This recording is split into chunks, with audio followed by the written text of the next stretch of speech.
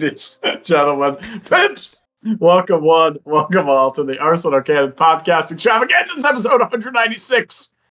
Holy cow. We're just about 4 hours or 4 episodes away from the Drunk Cast Extravaganza, everybody. And oh my gosh, Hachi freaking Machi, the chief, the leader, Alfie Colshaw, has been showing us old clips of previous Drunk Cast. Whoo, man, those were a hoot and a freaking holler. So we're hoping that episode 200 is the craziest yet. So look forward to that. But in the meantime, this is a freaking business, folks. We got shit we got to do first before we get to partying. So to help me in doing so, first of all, is the man, the myth, the legend, with a versatile name, Rob Bertha, the man that I so like to call the Seagull. I don't know. Seagull boy, how are you? Oh, God. It's always got to be something to do with the Oppo, isn't it? But yeah, I'll claim it. I'm a happy Seagull today. 2-0 win yesterday. Pretty relaxed, even though, apart from like one scare pretty much in the match, we'll get into more detail later. But yeah, it was a very relaxed outing. All eyes on the Drunk Cast, of course, here at Arsenal Cannon Podcast HQ. Alfie has just been relentlessly putting in clips, which I just can't bear to listen to because it's just so awful listening back to it for me. But if you do want to go and have a laugh at me being just unironically hilarious, do go listen back to all the sort of 40 to 50 episodes, all of those early Drunk Casts. They were good ones. So yeah, do go listen back. Absolutely. And, you don't realize, because, he's a funny guy. He's a good kid. But, man, when you listen back to those Drunk Casts, when Rob has a couple drinks in him, this guy is fucking hilarious, man. He's so damn funny.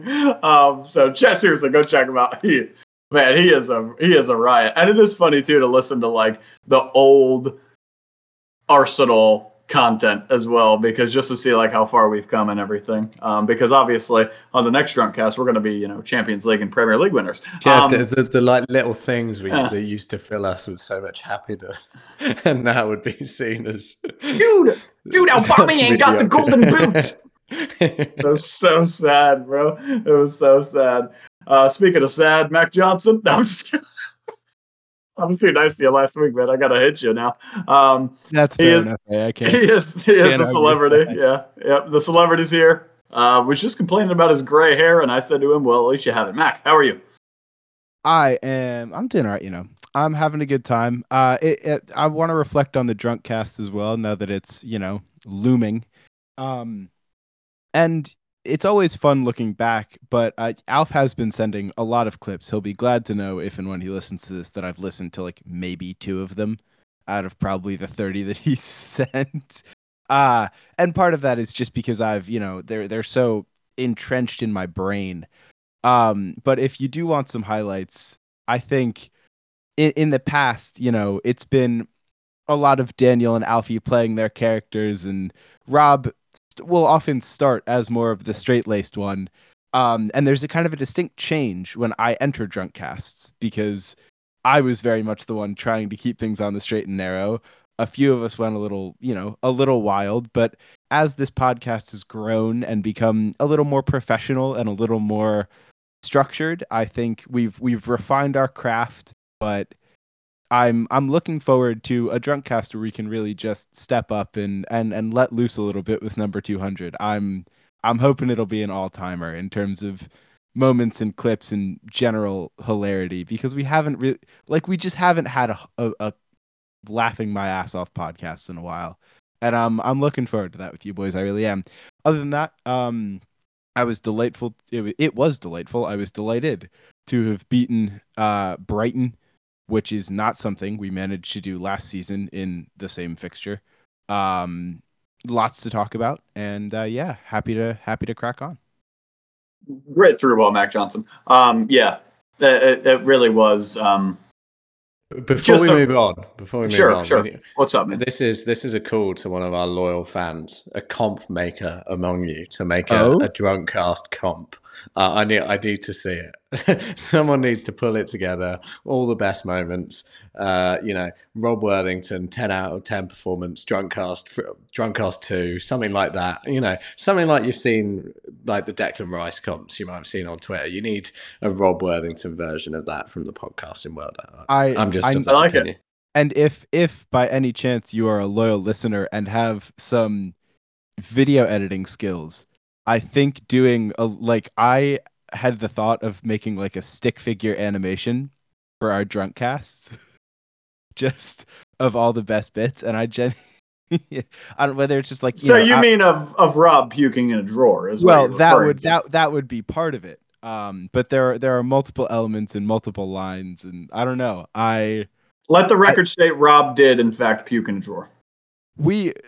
Listen, if that's not on everyone's bingo card come episode 200, I mean, we reference it like once every 5 shows regardless.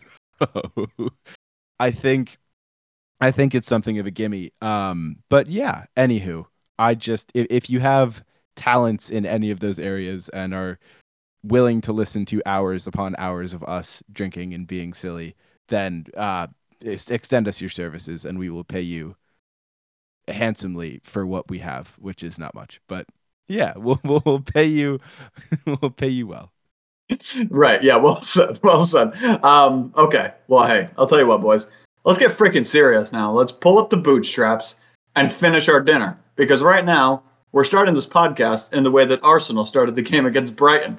We've got a lot of possession, a lot of threat. We're threatening to talk about Arsenal a lot, but we're not just putting the ball into the back of the damn net.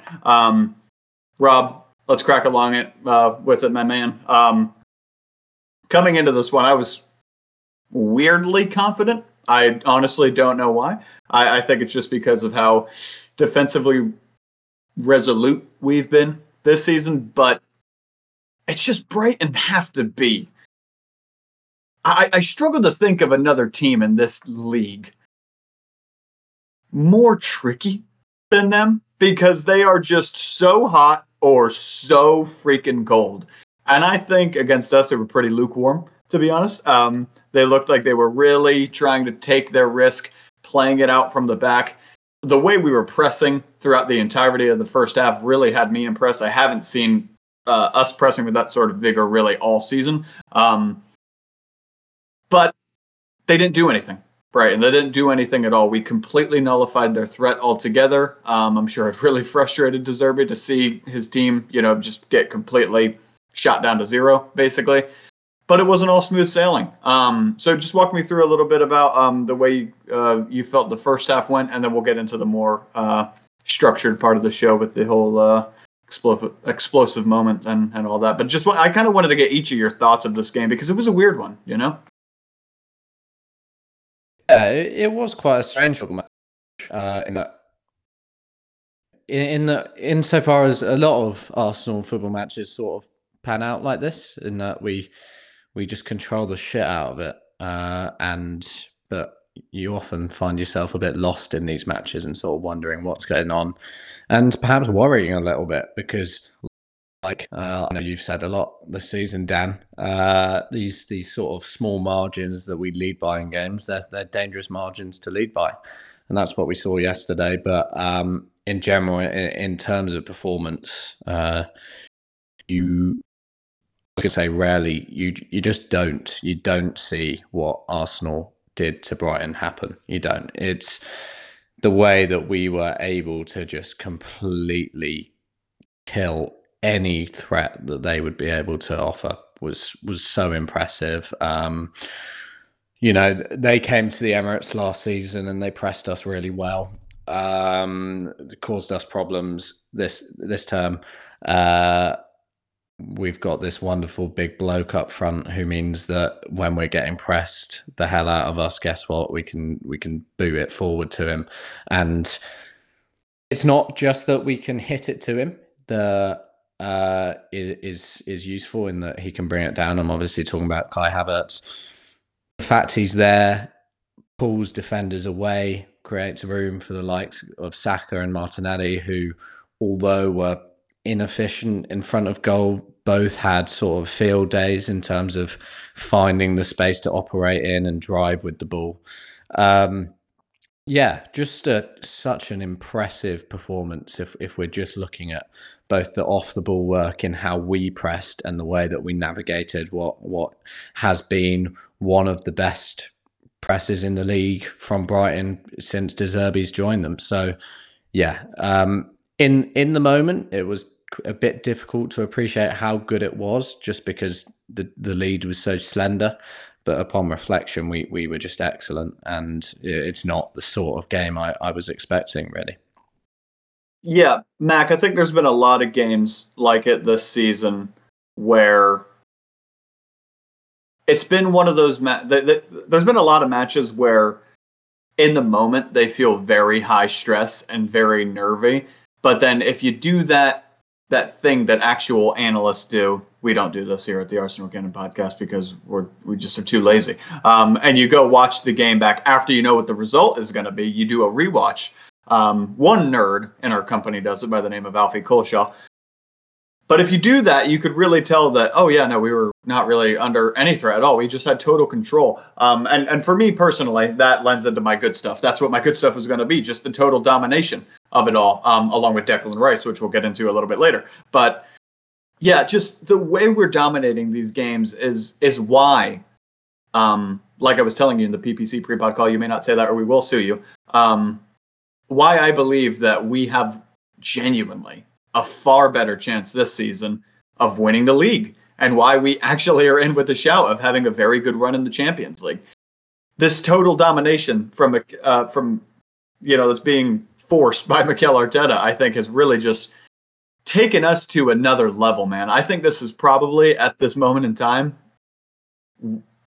this is one of the best Arsenal Football Club has probably ever been, man. I mean, we just look absolutely unreal. Yeah, and first of all, I want to say I agree with all you've said. The performance against Brighton was particularly fascinating to me. We've seen that Brighton are one of the most dynamic teams in the league in general, in terms of,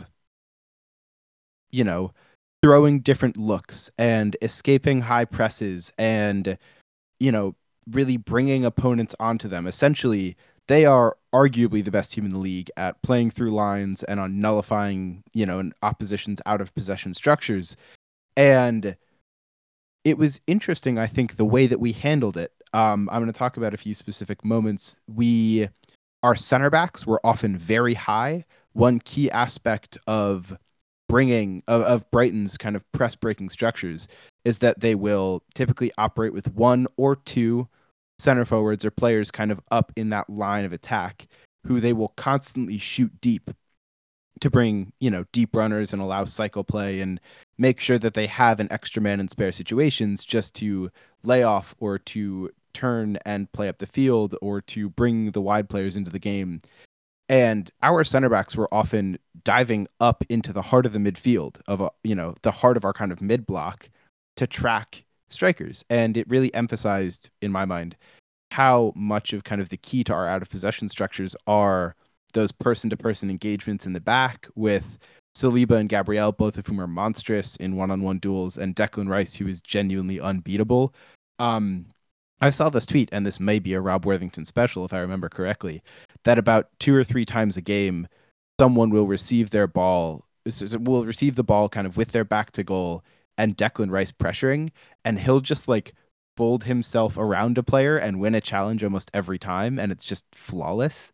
I think that might have been from Rob. I don't know. It was from one of my favorite Twitter accounts. That was a Rob Worthington liked tweet. I can't remember who tweeted it. I'll go and find it in a sec. Yes. Well, thank you for, admitting. Yeah, there was something with you in it. Regardless, though, I think it's a different system to how we normally manage ourselves. I think we tend to be pretty conservative with our center backs, kind of have them patrolling and really looking to sweep up loose balls as, we press higher with our midfield and kind of try to trap teams in a more conventional way. And to really see Brighton, who have been readily nullified this season by teams like West Ham, who sit deep and essentially don't try to get baited by the press, don't step high, don't play in an aggressive manner. To see us nullify Brighton while doing the one thing that their system is designed to break was unbelievably confidence-inducing.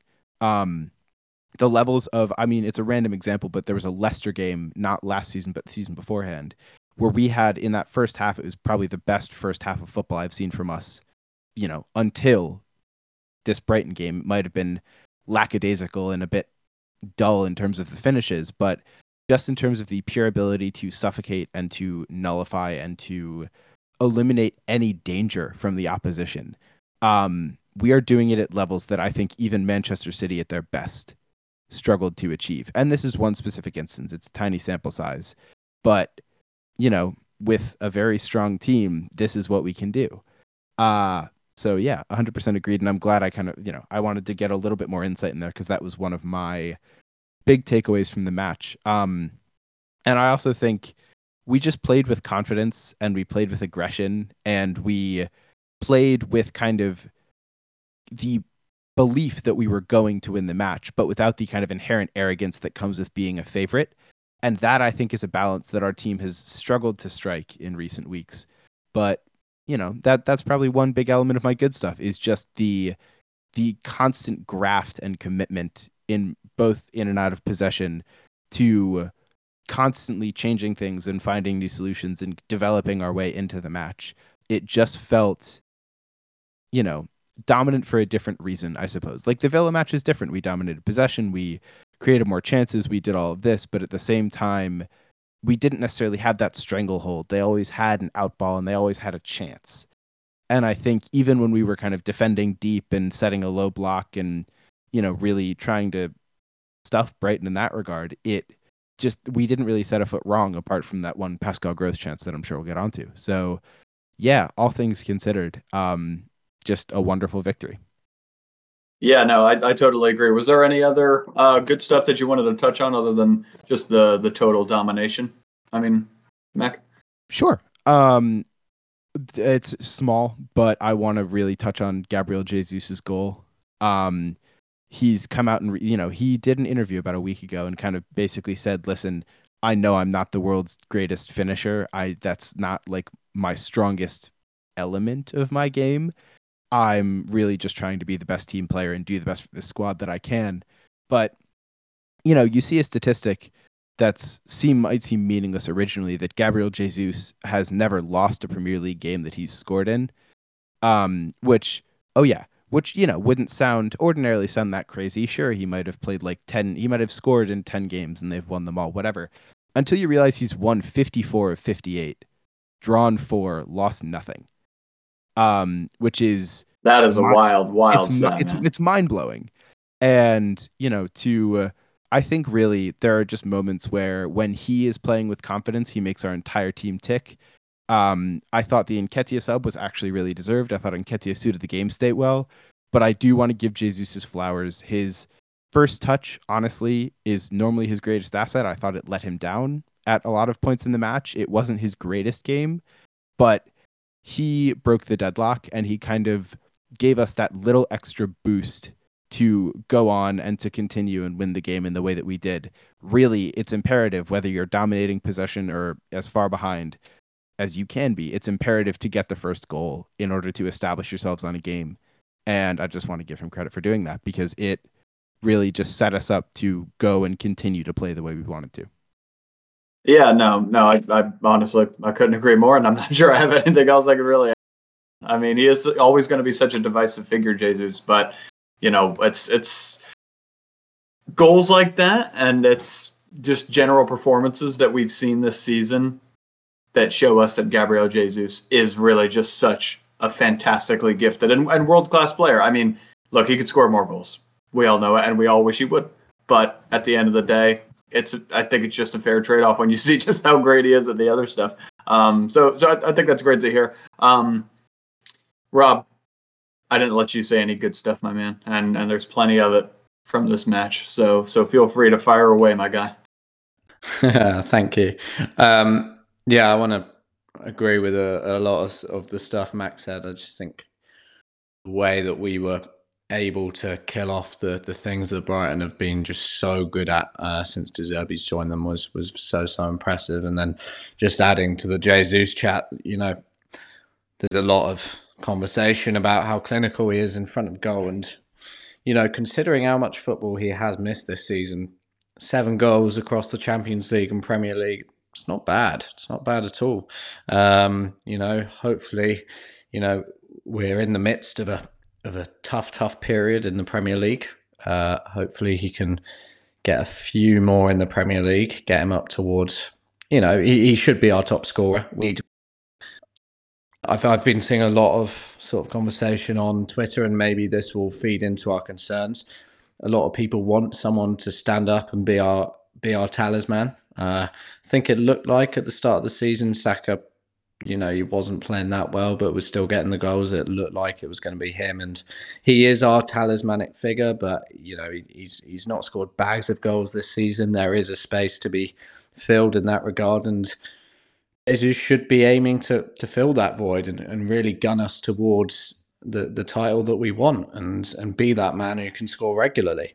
He is a man who's sort of like entering and in his prime now. So yeah, it's a real opportunity for him to start to add a few more goals. With that said, it was a very Gabriel Jesus-y performance, but my good stuff is going to feed into his goal. Even though he did miss other chances, just because I think for a few weeks we were sort of lamenting the fact that all our goals were either coming from, screamers from outside the box or corners. I think it's time to look at it from a different perspective and be like, we're scoring a lot of goals from corners, and it's a very good thing. We have become serial corner kick converters. I'm going to put it that way. We are such a threat from set pieces.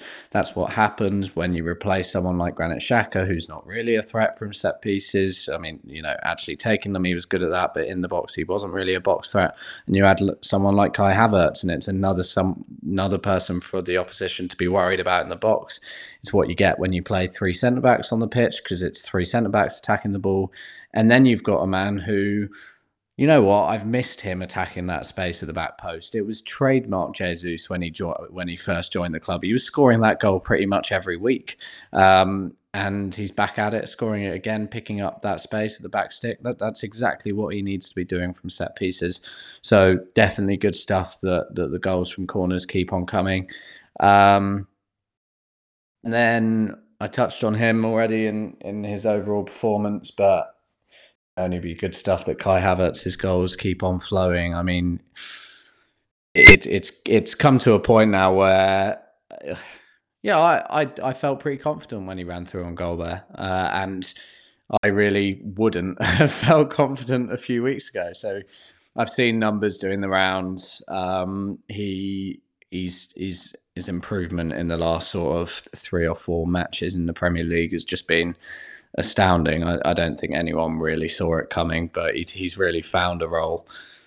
And then, I don't really know what my explosive moment would be from this match. I'm looking forward to hearing what your twos might be, but it probably very well could surround this man, Declan Rice.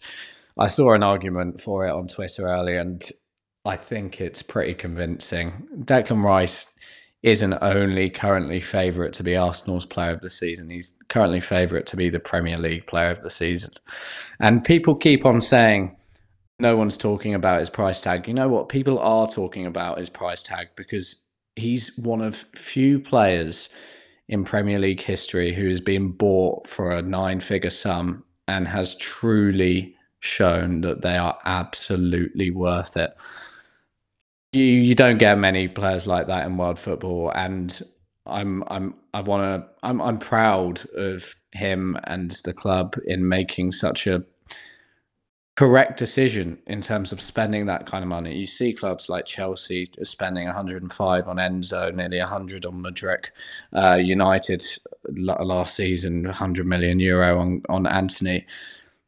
We made sure when we spent big and finally entered that sort of market of spending big that it was going to work. And it's just £105 million ever so well spent. Fully agree, man. I mean, I heard them talking about it on the Arscast actually saying, James was saying that, yeah, he thinks that Declan Rice is, has got to be a candidate for the Premier League Player of the Year. And I mean, I genuinely couldn't agree more. If he continues with performances like this, I think he will win it. And I think that if he has performances like this in the Champions League, we could even see this guy in the freaking Champions League 11 of the season. I mean, genuinely, I think this player is that good.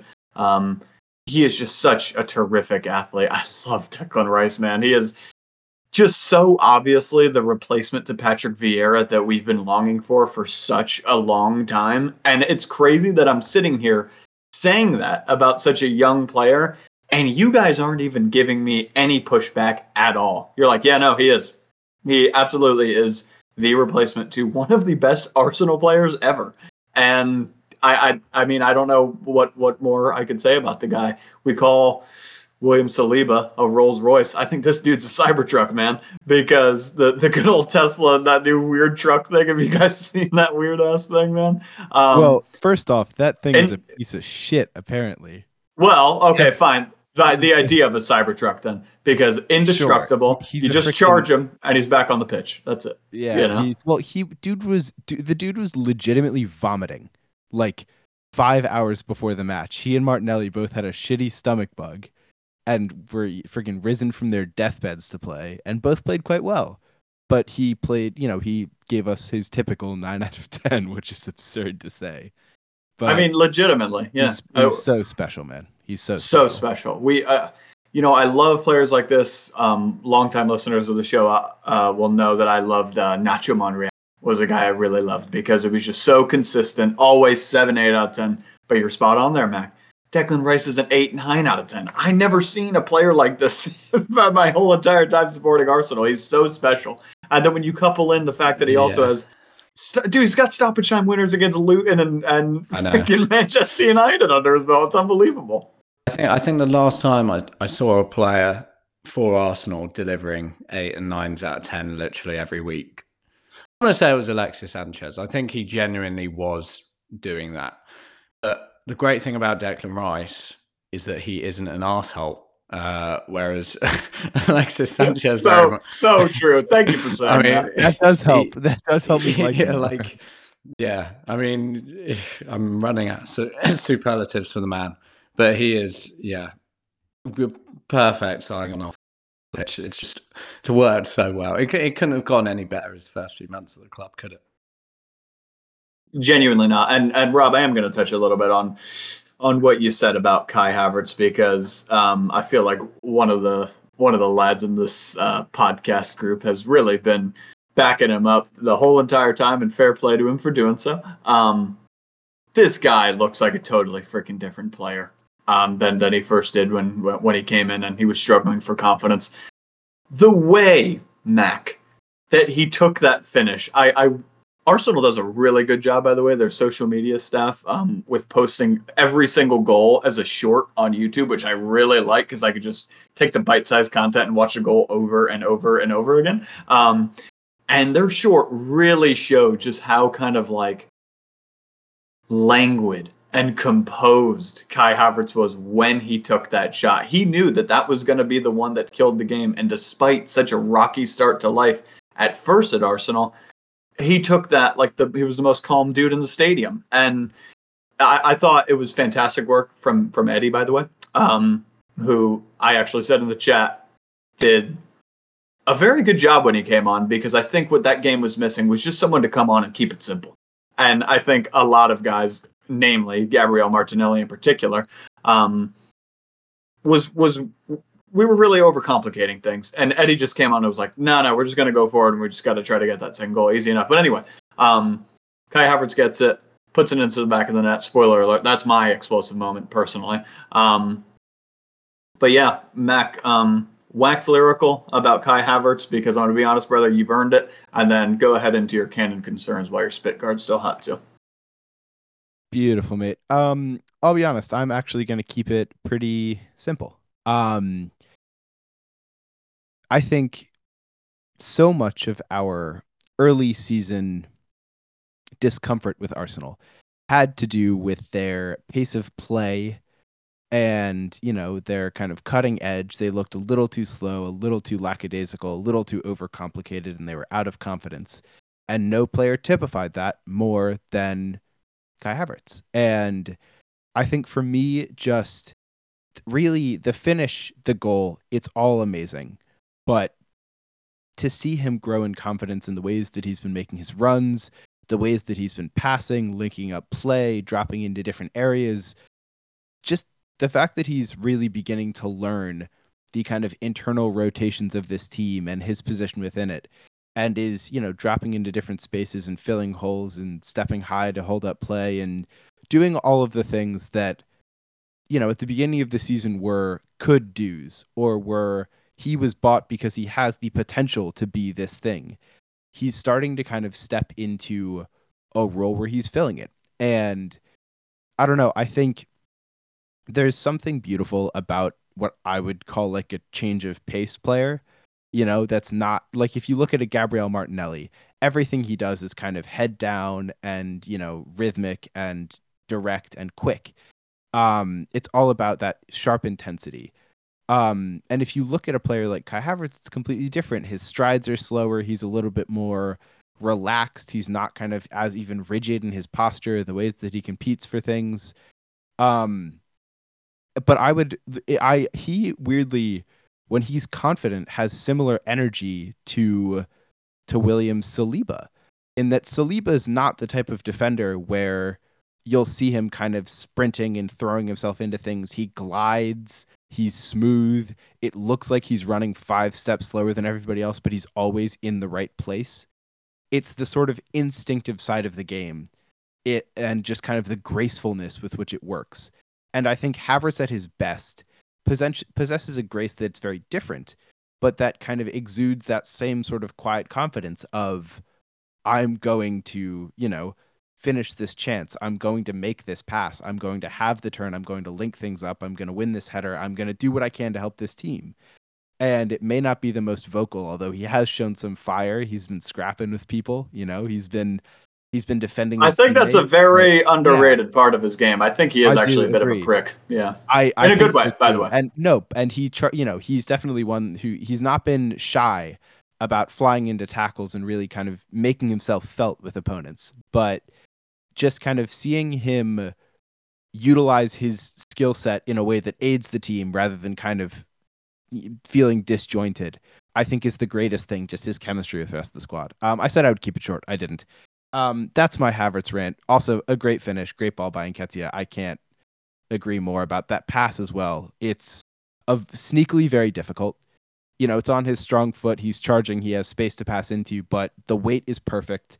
It's right into Havertz's stride on his left for him to take the touch and finish. Really, do you want impressive. to hear a funny thing as well? Like, Yeah, go ahead, then, just before he scored this goal, I was like so angry because I hate it when Trossard does that thing that he did when he like so it actually worked really well on this occasion, but when he collects the ball deep and like drives inside, I really hate it when he does that. So I got really angry, and then he plays a lovely disguise. It worked really well from Trossard in the end, so credit to him. I usually really agreed. I was actually gonna Trossard had good involvement in that goal too. It's so funny, but Havertz had also missed the header earlier, and there was a part of me that's just that was a big chance from Havertz. Yeah. And we missed a lot of big. I don't think I can name a single player on our team that didn't miss or flub at least one chance this game. But for him to turn around, David Raya. Well, he had that one, the cross that he like fingertipped up into the air and caught on the goal line. God. That one had me. Oh God. It's otherwise very good though, Raya. Yeah, no, he was. I saw a tweet from somebody that was like, "Why is it that David Raya defending crosses just becomes 5'6" all of a sudden?" And I couldn't agree more. With that said, though, lovely. I think canon concern. I don't have too many concerns about this match, so I'm just going to list one that I've been talking about, but one that really does come to the fore. Ben White was very clearly playing with a knock. He had some good moments. His crosses weren't great, but especially in the second half and especially after he got that yellow, the team was kind of adjusting around him. Like we were sending Saka and Odegaard and Saliba and even Declan Rice out wide to make sure that we could limit Ben White's running and his engagements, and he still got beat pretty nastily for the missed shot by Pascal Gross, the Grob, my king. I love Pascal Gross, I really do actually, but no, it's he was at fault, I think, for the biggest chances we conceded, Ben White, and it's because he's carrying a knock, but he also can't not play because he's the only fit right back we have at the club at the moment. I don't count Cedric in that, and again, Roel Walters is a kid, and we know that against Brighton, Brighton actually did throw in their 18-year-old right back who's been their best striker for the past 2 weeks, weirdly. Kid's got a leap on him. But Hinchelwood, is that his name? Yeah, Hinchelwood. But, throwing in an entirely untested Roel Walters into this situation, I don't necessarily... it's not something I would want to see. But yeah, I'd say Ben White's my canon concern just because I need him to be healthy, especially for this trip to Anfield, because that's a scary one. So, yeah. Totally agree. And he hasn't been at his high flying best this season, really, at all. He just hasn't quite found his form yet. I think it'll come, though, because I think Ben White is a top player, and very similar to Declan Rice and Bukayo Saka in the way that he just kind of seems like an Energizer bunny. He just always can keep on going, and I think it's just a matter of time, really, till he finds his footing and finds his form this season. Rob, any good stuff? Or canon concerns, I mean? We already did good stuff. Yeah, I think heading into Anfield, Saka and Martinelli being so erratic in the way that they're finishing off moves, not even chances, is worrying. Those highlights of our first half at Anfield last season came up on my timeline earlier. I see Martinelli with a classic Martinelli goal to kick things off, and it's so scrappy, but he gets himself in such a difficult situation to defend. And then the second goal, it's a pinpoint delivery to Jesus. I can't see Gabriel Martinelli doing that at the moment. And output isn't usually something I'm worried about with Saka, and maybe this was a bit of an off day. His finishing was wild. It's so unlike Saka on the day. I mean, all of our all of our left-footed players struggle to finish with their right. Like, it wasn't Saka. Odegaard had a few bad misses. I thought, Odegaard had brutal. bad misses, but at least had a few on target. He didn't keep spooning him over with his right. Yeah, I mean, Odegaard, by the way, Odegaard was purring in this match at times. Oh, my God. I mean, it's a testament to how well he's been playing lately that we've barely touched on him, but this deeper role really has liberated him, and we're seeing things from him, which I'm not actually sure we've really properly seen from him in an Arsenal shirt before. It's pretty cool. But back to the concern, just these finishing boots, and I'm sure if this isn't very original content. I'm sure if you listen to any Arsenal podcast in the aftermath of this game, that will be what they speak about in their sort of, if they have a concern section or a stop falling section. They'll be touching on the finishing of our forwards and even the likes of Odegaard and Havertz missed that big chance as well. So not ideal that we're not being in front of goal at the moment, but maybe we're waiting to cash in that XG next week.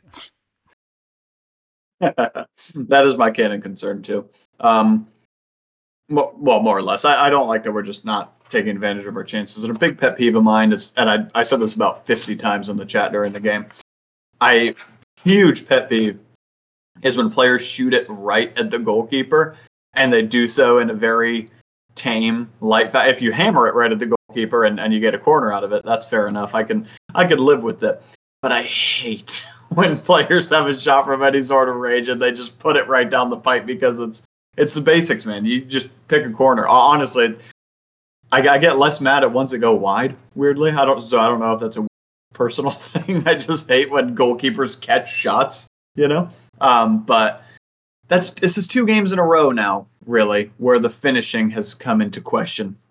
And I'm not huge on that because, going to Liverpool, playing at Anfield, that's a place where basically you have to take your chances because I'm sorry to say, I know our defense is very good, but I'm quite confident that Liverpool are going to score at least 1 or 2 goals in that game, especially considering the fact that every time Arsenal and Liverpool play each other, it's like the opposite of Manchester United versus Liverpool. Arsenal versus Liverpool never, ever fails to be a total theatrical shitfest, whereas United versus Liverpool always disappoints. But yeah, we just got to find our footing a bit on the finishing. I think that these sort of performances don't do any favors for Gabriel Jesus, even though he wasn't really the main one at fault, I don't think.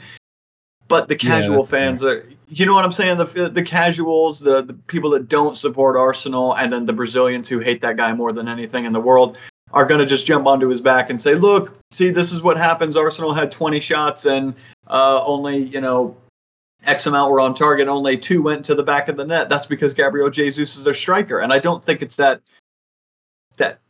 simple. I don't think it's that cut and dry because I think every player had a really hard time finishing. I also thought that with regards to finishing, we had a hard time with the final ball. I think that more so for me came down to Gabriel Martinelli, whose decision-making on the day, I have to say, was not good enough. I'm not sure exactly what's going on with him at the moment. I don't know if maybe it's the fact that he's playing so wide and whenever he gets in there, maybe who knows, maybe he's absolutely, shattered or I don't know. Honestly, I don't know. Maybe it's just all mental. But I want to see us improve on that. And I think with this week to rest, I'd like to just see Arteta taking maybe those forwards out to the training ground for a bonus session and saying, back to the basics, man. Shoot. Put it on target. Pick out the corners. You know what I mean? And I'm sure they do that kind of stuff already, but I just want to see a little bit more emphasis on it. I love a performance against Liverpool where we say, wow, we were firing hot. We were potent today, man. Our shots, we got corners out of them. We put them on target. We did what we had to do. We hit the, whatever it may be. I don't like this sort of performance really. But anyway, that's really all. Especially when you're facing potentially, the greatest goalkeeper of all time in a week's time. You have to have your shooting boots on, and maybe it's just one of those things. Just to bounce off some of the ideas that you had there. I think more so than anything else in the game, apart from maybe penalties, finishing is psychological in that your confidence can just be blown in an instant. And perhaps, last week was just in the back of our minds a little bit, and we just had to get over that hump. Hopefully those late goals will have, or, the doubling our lead and walking away with now what looks like a pretty comfortable win will nullify some of those issues. But yeah, I totally agree with you, Daniel. I think it has to be something as simple as just getting those players on the training pitch and getting them putting it in the corner of the net. Yeah, and I mean, just to piggyback off what you said too there, Rob, I mean, yeah, if you shoot it straight down the pipe at Alisson, you ain't getting a goal. That's it. So yeah, we absolutely have to be ready, be prepared. It's great that we have a week to do so. I don't really have much else to say about this game, honestly. I feel like we pretty much covered it quite well. Do want to just say, again, to reference myself in the chat, because I guess it's what I'm doing today. Rob, you'll feel me on this one, man. Game recognizes game. I thought Lewis Dunk was absolutely fantastic in that match, man. I thought he was crazy. Like, he literally, it was like he had gravitational pull on the ball. Like, it would just always whack him. And then you look, Brighton, Brighton just mounted an attack. Who created it? Well, it was Dunk. I mean, I think that if this guy was a few years younger, man, I think some of the high-level teams would be taking a look at him. I think his age isn't too much. But great performance. Do you have to say that about Lewis Duncan? Yeah, Brighton's a team I really respect a lot, man. I have to say I respect the shit out of, going to the Emirates, playing your game, and not getting the socks knocked off you. Because we've seen guys like PSV, try to play their open style, and we just absolutely stuffed them. Brighton, they played their game. They tried to play out from the back, and they gave us a run for our money. I think we were definitely the better team, but they stayed in it throughout the entire match. So a lot of respect to Brighton, a lot of respect to De Zerbi. Him and Arteta, obviously the two most hated little child coaches in the Premier League. But yeah, anything else to touch on with regards to Brighton before we move on to the Champions League, boys? No, I think just recognizing like the importance of a win before Anfield. I think, especially after the Villa result, we needed some time to get our confidence back up, and a 1-1 draw at PSV was not necessarily the way to do that. But also just recognizing the Liverpool result at the weekend, that Manchester United, for all of their failings and for the fact that they played actually really terribly for 90 minutes, went to Anfield, got a result, and most importantly, silenced the crowd. I think that's going to be, it's always a big part of visiting Anfield, but truly I think that just having a squad that's kind of confident and is, if we can do to Liverpool what we did to Brighton in terms of suppression and really, dominating the game, and knowing Liverpool, it'll probably be Darwin Nunez or something who's going to just truck somebody over to try and get the crowd on his side. We know how they work, right? They are entirely not averse to a little bit of dark arts to. Oh, they just really know how to. Yeah, they know how to wake up that crowd, man. I mean, absolutely. You got to respect it. Yeah, but it's so interesting to see how crucial it is to them winning, because in a game where their crowd really did not back them, they looked flat, and I just think it's going to be so key to do something similar when we get to Anfield. Yes, on to Champions League, and also this is, I'm just posing this live. I put this in the general chat, but I'm not sure if either of you saw it. Any interest potentially in also having a Ivan Toney, Dominic Solanke winter signings discussion, because there's been news about that recently as well. I think Champions League first, sure. Of course, but definitely. I think a striker discussion could be very interesting in general. Okay. Let's talk about the Champions League. Rob, Porto was our communal third choice, if I remember correctly, in the rankings. So definitely could have been a heck of a lot worse. By the way, the jackpot prize goes to good old Mac Johnson for saying that Manchester City are 100% getting Copenhagen. He called that one, folks. Check that out in the last episode if you haven't heard it already. This guy's a freaking visionary. Yeah. I'm pretty pleased with it, to be totally honest with you. I said in the last episode, I think that Porto and Lazio are kind of a toss-up for me in terms of the team I'd like to play the second most. So, I mean, shoot, dude, if we're playing them in this round of 16 fixture one, first of all, I think there's no excuses. I think we absolutely have to make it through to the next round. If we don't, it will 100% be a failure, which I think we discussed in the last podcast. I think any of these guys that would have been the case, but with Porto, it really is. But yeah, Rob, tell me your thoughts about the draw, and we'll just chat about this for a few minutes again, the strikers, and we'll call it a day. I will say that from all the Twitter reading I've done about Porto today, they sound like an exciting side who play exciting football. The problem is they play exciting football, and maybe I will be eating humble pie in a few weeks after saying this, but they play exciting football in a relatively poor league in comparison to the rest of the big leagues in Europe. And we've seen these teams who play exciting football in other leagues in Europe come to the Emirates and get taught a bit of a lesson. So I hope that they do come and play their football. It sounds like, from, as I say, everything I've read, they are the sort of PSV ilk of team who are going to want to come to the Emirates and play a kind of way. Just sort of reiterating what I said on the podcast that we did, sort of looking at the draw. I think that keep it tight away from home and make sure that we get the goals at home. That will surely be a good recipe for success. Yeah, it's away from home. It's got to be a sort of to the Arsenal 1-0 performance, and then I think at home you gotta really try to shred these sort of teams. And again, just take your chances, man. That's it. And at the end of the day, that's how the best teams win the Champions League. They do the hard work at home, and then away from home, if you get a draw, you're good.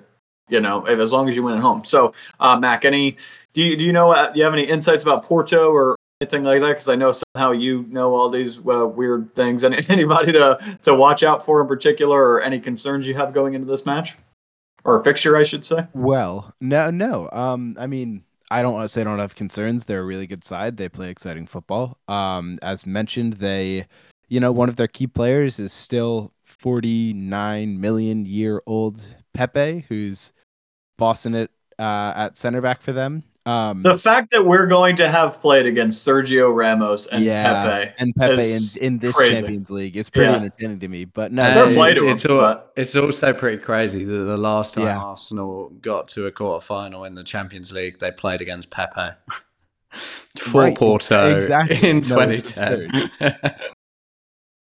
And Arsenal, we don't typically play well in Portugal, so it's going to be a tight little middle window. But no, they've got talent. They've got some really exciting wide players in Galeno and Evan Nielsen and Francisco Conceição. They have Steven Eustáquio, who's a Canadian midfielder who I love. They have Mehdi Taremi up front, and he is bossing the Portuguese league at the moment. He's big, he's physical, he's really difficult to play against. As he has every single season of his career. Yes.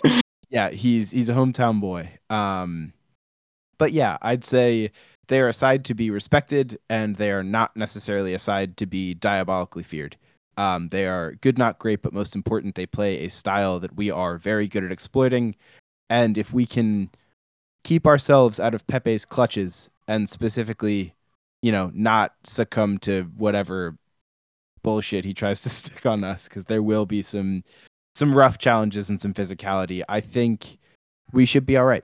I'm cautiously optimistic.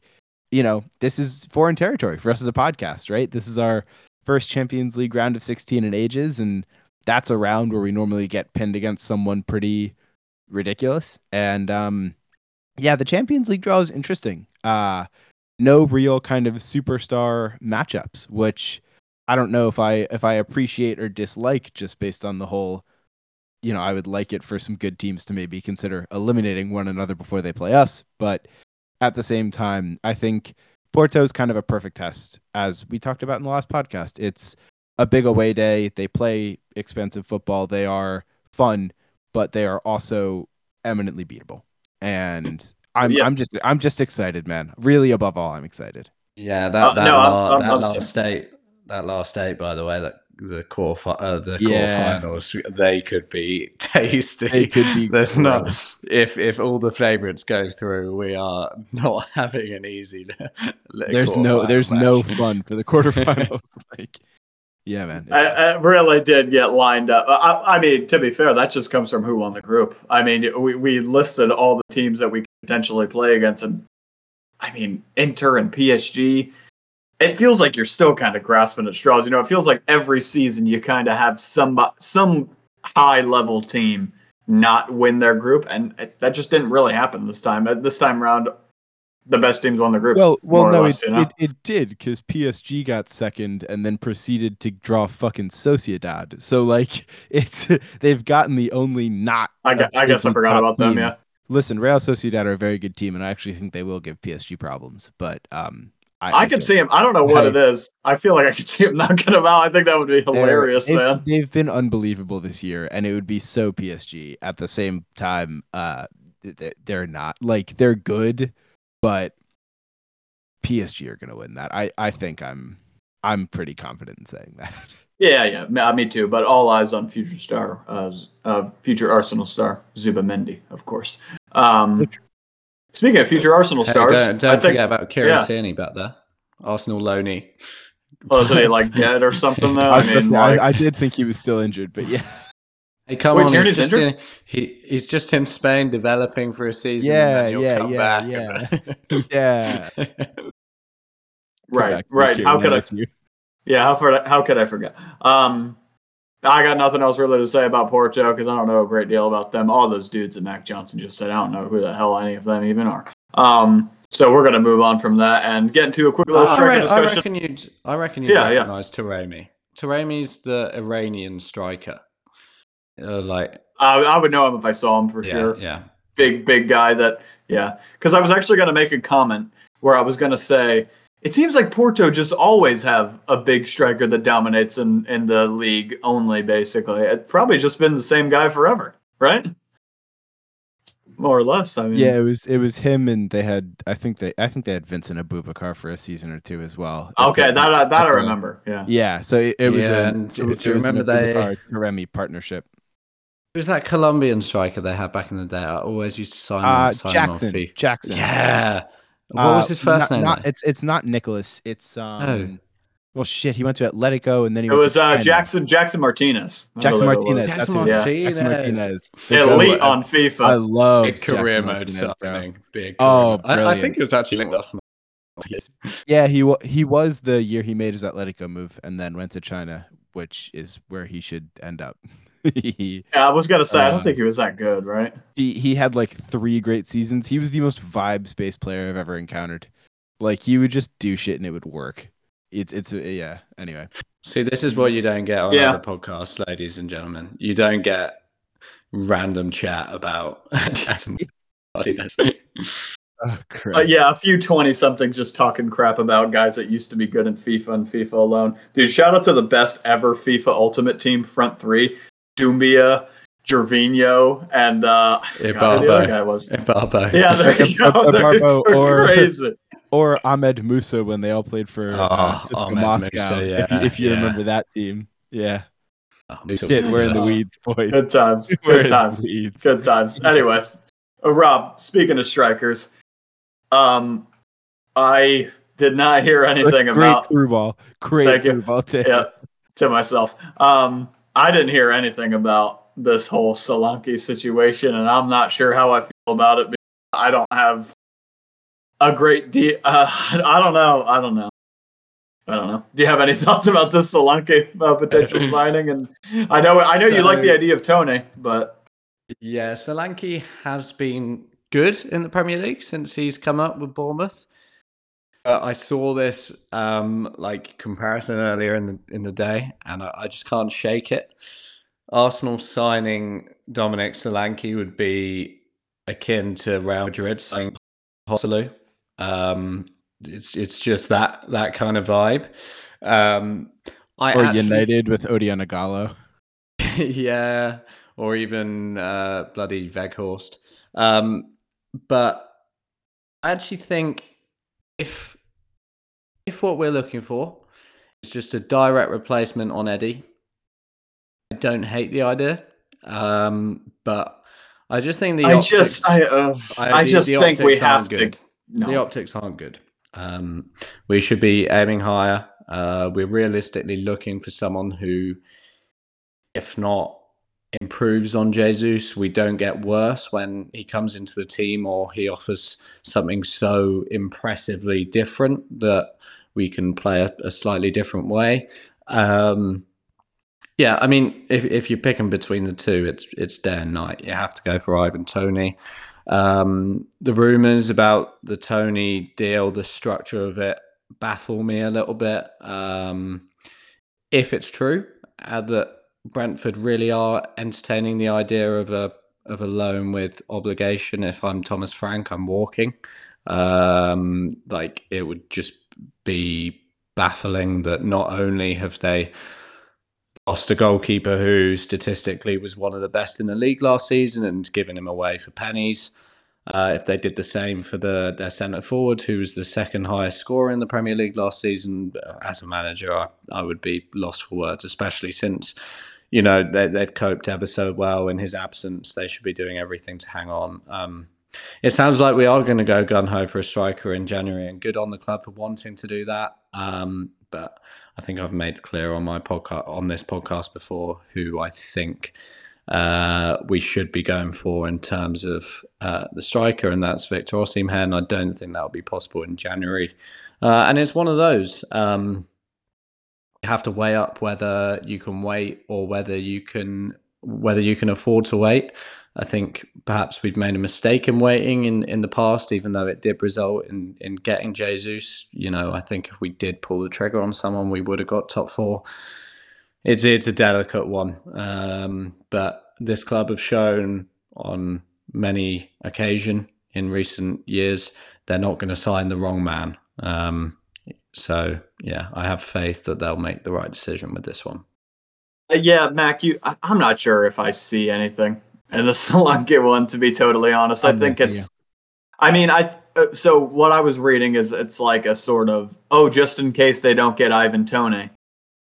I think we probably would if we just went for it. You know what I mean? I think that would just be a deal that gets done because I think we have a good relationship with Brentford and the player would want to come. So I think if we do genuinely go for him, then it would probably happen. I think it's complicated, though, because English football rules state that you cannot loan two players from the same club to another club, right? So that technically at the moment we have David Raya on loan. For us to loan in Ivan Toney is against the rules. So in order to get him, we would have to permanently sign David Raya. We're going to do that anyway. But the concern was the deal was structured so that we could essentially dump that 27 million signing onto next year's FFP regulations instead of this season's, because apparently we're walking a little bit of a tightrope there. So we would have to have some outgoings in order to afford anything. But yeah, I think I like Toney. I don't love him. In terms of Dominic Solanke, Bournemouth want 50 million. I think Bournemouth are kidding themselves. But it's also weird. All of the rumors around it, all of the tweets have been like the same phrasing. Like, I don't know if you guys are tuned into the F1 world, but there's been like drama with the F1 Academy series, which is a women's racing series sponsored by F1 and run by Susie Wolff, who's the wife of Toto Wolff, who runs the Mercedes team. And basically all the teams were like posted the exact same screenshot at the exact same time of like, or statement, I should say, of like, we did not accuse anybody of insider trading. It was like verbatim the same thing. And every tweet I've seen about it is like, yes, the bigwigs, and that's the specific word, the bigwigs at Arsenal want Dominic Solanke as an Ivan Toney like replacement. And I don't know how much credence to put in the rumor.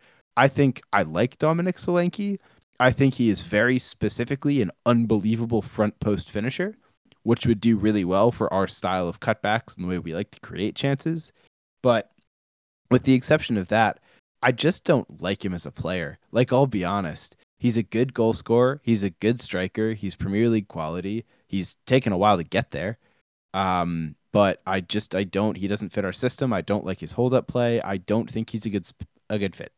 Frankly, I don't think Ivan Toney's a very good fit. I think I'm kind of with Rob on the Osimhen or bust perspective, and I think that has to happen in the summer, not just because of the financial regulations, but like, I think striker is like fourth on the depth list of what I want for this window.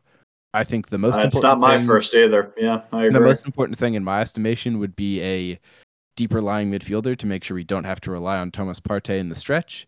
My second option would very immediately after that, if we don't get one, be a defender, specifically a wide defender, because Timber is on an uncertain timeline. There's been shouts that he might come back against Palace in January. I think those are ludicrous. I think it'll probably be closer to February. So, and slowly at that, by the way. Exactly. He's not going to be phased in. Right. We're still relying on an injury-prone Tomiyasu and a currently injured Ben White, and we could just use another body for the run-in. So, yeah. But I do see, if it is striker, I get it. Because I understand. You can't watch our last two games and not think, if we can go out and if we can get a good deal for Toney, guy who's proven you can say all you want about him potentially not fitting Mac, but he was the second.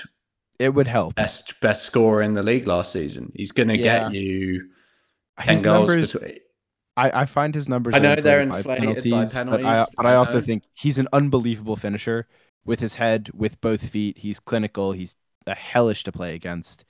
And I also think he offers a threat that's really similar to Kai Havertz in terms of he is one of the best aerial hold up, pin a defender and let the team flow past you transitional forwards that I've ever seen play. He's got a really rare physical archetype that allows him to kind of contribute on long balls high up the pitch that, he kind of has a similar mentality to someone like Mikel Antonio, where he's very comfortable with just like chasing scraps and pressing high and being physical. What he has over Antonio is the ability to just bring a ball in and kind of bring his teammates in. So I'm a big Ivan Toney fan. I think we are at the point where kind of, in some ways, I find the needs of our squad have slightly outstripped him, if only because he would still I be totally agree as well. He would still be ridiculously expensive. And for me, signing Toney almost precludes a signing of someone like Victor Osimhen in the summer. And I totally agree with that. If we have, and we'll know because we've spoken with Osimhen's agent before. We'll know if we'll know if we're in the money there. So I wouldn't want a naive move to maybe get us a title this season, scupper a move for a player who could genuinely deliver Arsenal titles for the next half a decade. He's that kind of profile and figure within the game. So yeah, we have to act in January. Have to sell first and foremost to be able to buy. I'm hearing that it's Ramsdale, and I'm not an ITK, but from what I've read on Twitter, it's Ramsdale who's going to go, and then one more. I have a feeling that could be Eddie. So yeah, we'll wait and see who goes. Yeah, I think with both Ramsdale and Eddie, I think we could get good money for both of them. Probably about six. There's keepers getting injured left, right, and centre. Arsenal must be licking their lips. Absolutely, because Ramsdale's at least. I think even Arsenal. I think we're gonna. I think we will sell Ramsdale this January. Source, trust me, bro. And I think we'll probably get about £60 million for him, honestly. And we'll be able to look back at that and say, right, we just doubled. I mean, we doubled the money from him, And I think that's a good thing. That's how a big club has to run, how a big club has to operate. Then Eddie Nketiah, man. Eddie Nketiah is at least a 25 million pound striker, easily. So, and he might even be more than that. I mean, in today's day and age. If we got 35 for Balogun, I guess you're right. I'm looking at a similar price, if not more, for Eddie Nketiah. I mean, shit. Actually, Mac, if you're saying Solanke's 50 million, maybe I'm looking at Dominic Solanke 50 million. I think I'm probably asking for 45 for Nketiah. Yeah. So that would be my preference. If a Toney deal is possible, that wouldn't be too financially burdening for us. If we could maybe chuck Eddie in as a sweetener, but who knows? I know there's I think he'd ball at Brentford. He would do so well there. Yeah, that said, I would love to get some of that Rice money back off West Ham. Absolutely. Yeah, true. I think he'd do well at either of those teams too, to be fair, Eddie. I think he's just in a place where he kind of needs to step down a couple and show that he has a very good record. Not quite at the level of Arsenal, but he's a good player. And I think he deserves to have a good career. I think, honestly, for strikers, I have to second what both of you guys said.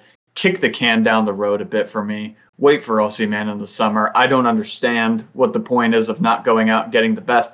I think we need a guy to come in that makes Gabriel Jesus go, oh shit, this guy is coming in to steal my spot. And then a Bukayo Saka to say, oh shit, Gabriel Jesus can play on the right wing. And maybe even Martinelli say, oh shit, Gabriel Jesus and Saka could probably do a job on the left wing. And Osimhen would provide that sort of pressure onto the other forwards. I don't think Toney really. If Toney comes in, I think Jesus will probably still start. Honestly, I would be more intrigued. Mac, a position you left out there was actually winger. I think that I said that was probably your third, right? I said I had three above, and that was the third. Yeah, fair enough. Okay, so that's. I've re I've tinkered with that opinion a little bit, if only because I believe in Reece Nelson. And Well, we can believe Reece Nelson all we want. I don't think Arteta does. no, but I think I believe in Reece Nelson more than I believe in Eddie Nketiah. In terms of So straight to the potential. point from Dan. No, it's true though. It's true. You're right, but it's unfortunate, I think. With that said, no, I would honestly probably put striker on the priority list above personally, but I think for the squad, Sure. I think Arteta's more likely to buy a winger. Yeah. No, it's regardless. It's going to be an interesting January, and we've got to get something done. I mean, that's been an issue over the past couple of years. Is there's been areas in the squad that we have to strengthen, and we fail to do so, and it comes back to bite us. Sadly, I do think that center mid and defender kind of do have to take priority just because of the injury. I'd like to see us strengthen the squad, but I think we more so have to worry about just solidifying it and just making sure we maintain that strong spine going into the rest of the season, because that's how you win trophies. And Hey, City are out of the title race. Maybe Arteta can use his good relationship with Pep to. They've got a pretty good Norwegian striker. Maybe a cheeky loan deal, 6 months. I was gonna say, I think I might honestly take the Argentinian above the Norwegian, but that for future purposes. We can't take another Jesus. No, that's true. Well, Alvarez can finish. If there's one thing he can fucking do, that dude's unbelievable. Well, speaking of finishing, that's the way we're going to finish this podcast. Yes, no, brilliant through ball. These segues have been unreal today. They've been so good. Top class for me, hosting so performance from Daniel. Top class. Oh, cheers! I've just been watching so much Declan Rice, man. I'm just learning how to really specialize in transitions like the Cybertruck I am, which apparently is a terrible vehicle. I had no idea. I watched Marcus Brownlee on a podcast. I gotta watch that. I gotta watch that video on clips today. So yeah, very good. It's very weird looking too. So anyway, speaking of weird looking, no, let's draw this bad boy to a close. Coming back to the Seagull himself, the man, the myth, the legend with the versatile name, Rob Bertha. Marketing opportunity of a lifetime.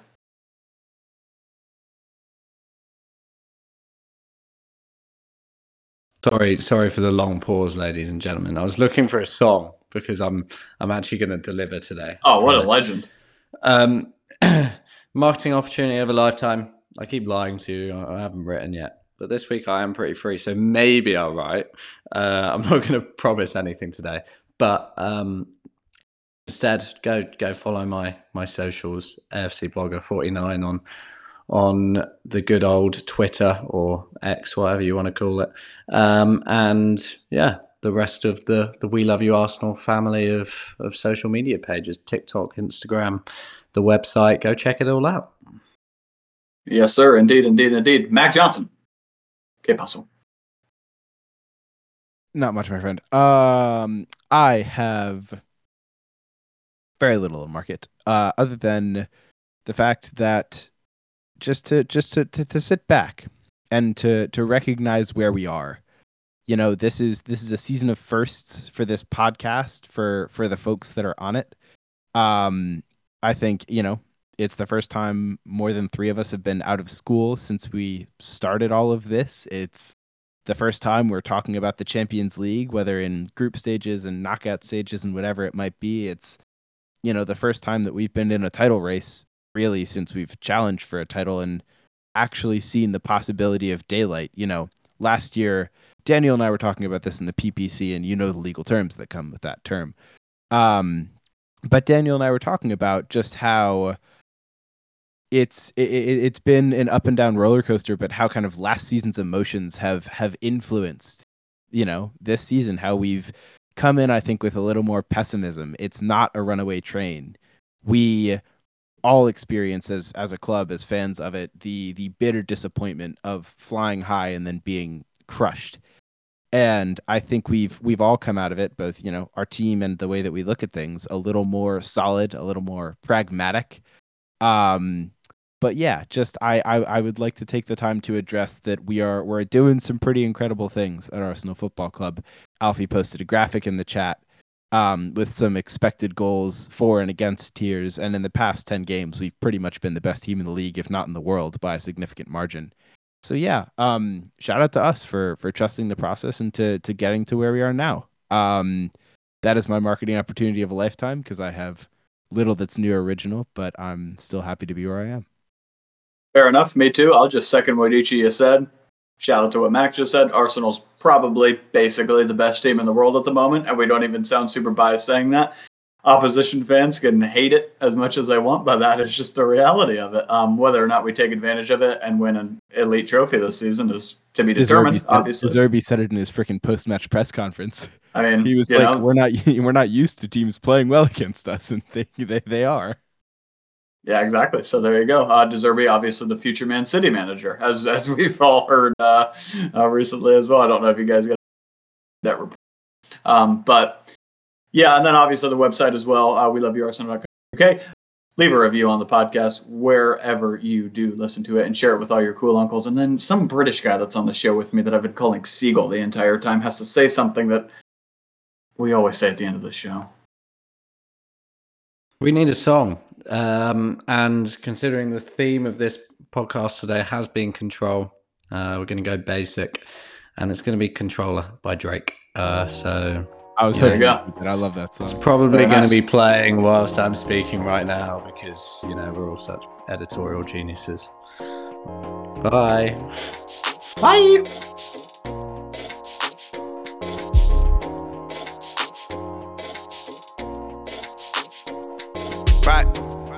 My AI just changed. It just buzzed the front gate. I thank God you came. How many more days could I wait? I made plans with you, and I won't let them fall through. I think I lie for you. I think I die for you. Jodeci cry for you. Do things when you want me to. Like controller. Yeah, like controller. Yeah. Okay, you like it when I get aggressive. Tell you to go slower, go faster. Like controller. Yeah, like controller. Yeah.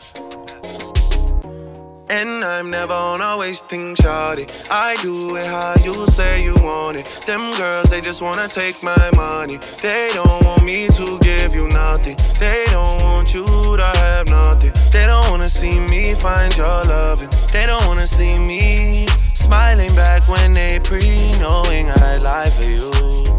Thinking I die for you. Jodeci cry for you. Do things when you want me to. Like controller. Yeah, like controller. Yeah. Y'all tear off me garments, and I'm all fi come in me apartment. Ooh, the girl them want the length and strength. Action speak louder than argument. Well, but you can't just diss and come tell man sorry. You can't listen to me talk, then go tell my story. Nah, it don't work like that when you love somebody. My old flex is my new flex now, and we're working on it. Yeah, and that's why I need all the energy that you bring to me. My last girl would tear me apart, but she never wanna split a thing with me. But when it comes to you, I think I lie for you. I think I die for you. Do things when you want me to. Like controller. Yeah, like controller. Yeah. And I'm never on a wasting shawty. I do it how you say you want it. Them girls, they just wanna take my money. They don't want me to give you nothing. They don't want you to have nothing. They don't wanna see me find your loving. They don't wanna see me smiling back when they breathe. Jeez.